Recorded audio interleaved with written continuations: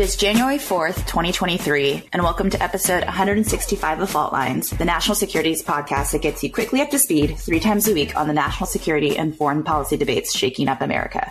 Also, Happy New Year. It is now the first episode of Fault Lines after the start of 2023, and the team is back together. You can't see the excitement, but it's overwhelming here. You can feel it. Through the podcast. Back and better than ever. Since we've taken a little bit of a holiday break, there have been some big developments in Afghanistan. First, the Taliban banned female students from attending universities, which was an extension of a ban on female students from secondary schools that came out earlier in 2022. And then, less than a week later, the Taliban issued a ban on women working with NGOs, which are non-governmental organizations, which is huge. Aid programs support more than 28 million people in Afghanistan and provide anything from food, healthcare, education, and other critical services. And while the ban does not directly apply to the United Nations, many UN programs are carried out by NGOs, so they're in fact falling under the umbrella. Already, major NGOs such as Save the Children, International Rescue Committee, and CARE International have suspended their work, and in total, the UN says 86% of the 151 organizations that have been surveyed either have stopped totally or only functioning partially. In response, last Sunday, a senior UN official in Afghanistan met with the Deputy Prime Minister of the Taliban to discuss the ban, and of course, governments across the world have made statements condemning these recent policies. However, the Taliban so far has shown no signs of reconsidering the bans. On top of this, an article came out in Foreign Policy earlier this week that shed light on the potential misuse of millions of dollars of Western, including U.S. aid by the Taliban. Claims that the tens of millions of dollars that are flown into Kabul every week are in fact not distributed for humanitarian aid, but remain under the control of the Taliban. So that raises a few questions, right?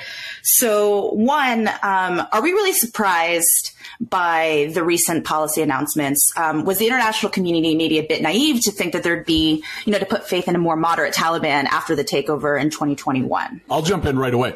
This is a total catastrophe. The U.S. should not have pulled out a year and a half ago.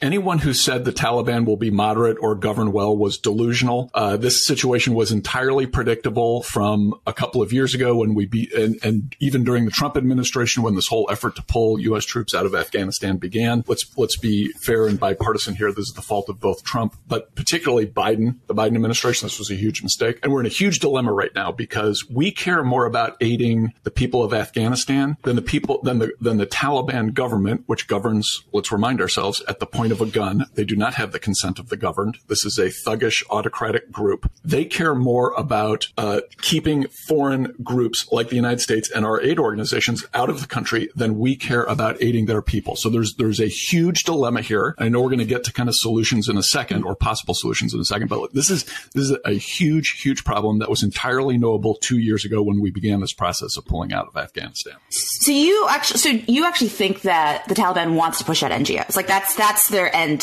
goal? Of course they do. They want to be totally self-reliant. They want to get U.S. and international influences out of their country. This is the nature of the Taliban itself. They want to be totally self-reliant and reject all values from outside their country. I mean, look, I think Les is exactly right. I mean, I think this is a huge problem. You think about it, we provided over $1 billion in humanitarian aid last year alone. The United States by itself, put aside the rest of the international community. And a lot of that, humanitarian assistance, assuming that, Jess, that it's not all just going to the Taliban and the drug trade and the like, which and terrorism, which is probably a serious concern. But assuming, some of it's actually going and being delivered through the aid organizations. I mean, these aid organizations rely on a diverse workforce. I mean, the IRC, the International Rescue Committee alone has over 1,000 female employees in Afghanistan today. The Norwegian Rescue Committee over nearly 500. I mean, like they're implementing these programs. It's impossible for them to work with a ban on women. So I think Les may very well be right. I was skeptical when he first sort of said it that, they're trying to kick NGOs out, but I don't see what the other outcome could be. And then the question is, well, how does the U.S. and the international community react to that? Because if they do continue to shut down operations and the like, the people of Afghanistan suffer, the likelihood of extremism and terrorist attacks against the United States and our allies are likely to rise. So what do we do about it is my concern. But before that, on Les's point, I guess I'm a little bit still skeptical, because I was very skeptical when Les first brought it, but still a little skeptical. I mean, Afghanistan is facing already a severe economic crisis. You remove the billions of dollars of aid that are coming from Western nations, and particularly the U.S. I mean, isn't that more fertile grounds for, extremist recruitment? And I mean, the Taliban's already worried about the number of ISIS attacks that have been going on throughout the country. I think the answer to your question is we need to, at least for the purposes of thinking about the dilemma of Afghanistan, kind of get out of our preconceived notions and try to get into the heads of the Taliban and what they see as their priorities. They don't care about the welfare of their people the way that we do. They think about it in a completely different way. They have different priorities. They have a different value set. They think about the challenge from ISIS, which is a concern for us, by the way, and a very big one, in a way that has nothing to do with the way we think about root causes and poverty and misery and that kind of thing producing support for ISIS. That's not how they think about it. That's not how they're going to think about it. That's not how they're ever going to think about it. So if we're going to really address this problem now in the very limited set of options that we have, because we pulled out, we're going to have to start being a little more sensitive to the way they think about it. I'm not saying that they're right at all. They're totally wrong. But we have to put our heads in their space, think about the reasons that they're motivated to do certain things, and then address this in a more sophisticated way. We need to avoid shibboleths and kind of a dualistic approach and condemning things across the board and refusing to get involved and pulling out, because that is bad for our interests. Our interests are two things: the welfare of the Afghan people, particularly women, and half of their country is basically now in a position of slavery. It's terrible. And secondly, the security threat that could emanate from Afghanistan if ISIS prevails or some other more radical group prevails in Afghanistan. We actually need to deal constructively on the ground. That's going to mean suspending a little bit of our usual pontificating and moralizing and deal with things on the ground, probably indirectly through other actors, through other countries, neighbors of Afghanistan, in more subtle ways. That's what we're looking at. I just think that's so wrong, Les. I mean, this is basically the Neville Chamberlain approach to Afghanistan, right? Like, we should just, we got to understand how they think about it and why they hate women and why they support terrorism. And I mean, this is crazy, Les. I mean, like we've spent thousands of American lives, right?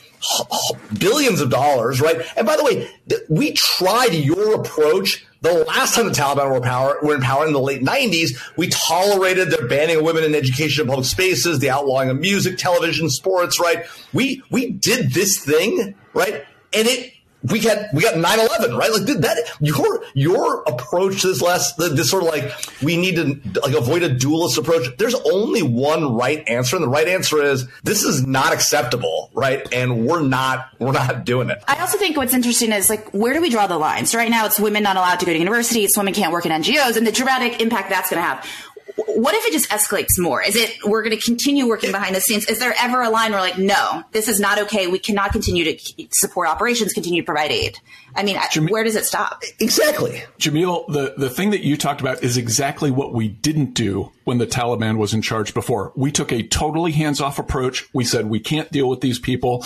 They're terrible. We'll have nothing to do with them. We did a lot of moral posing and posturing, and it got us exactly nowhere. And the lunatics took over. They launched attacks in the United States, and here we are.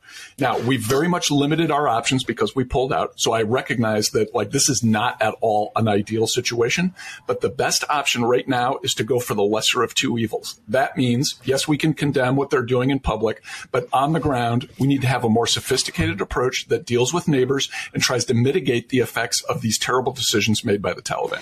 And let's just point, because recent articles have pointed out that you have heads of NGOs, even a few of them calling for perhaps a solidified front on ceasing operations across the NGO community to try to maximize their impact and pressure on the Taliban. So you're saying like that's not a good option. That's not going to work. The NGOs are going to have to do that. They have values of their own, and I recognize that. And I work in my day job with some of those NGOs, and I totally respect what they're trying to do. I think on the ground, these kinds of groups are going to have to find ways to get help to the people who need it and support the things that we need to support on the ground. And it's going to have to be indirect. It's going to have to be a new way of doing things, but we should try to be a little sophisticated about it. And Les gets the final word on the first episode of 2023. Congrats, Les. And that's a wrap. Thanks to Gabriel Otis and Brooke Agacon from NSI and Claude Jennings for their help producing today's episode. Join us again on Friday for another great episode of Fault Lines, our podcast that gets you smart fast on the national security debates shaking up America. And if you like what you heard, rate, review, and subscribe wherever you get your podcasts.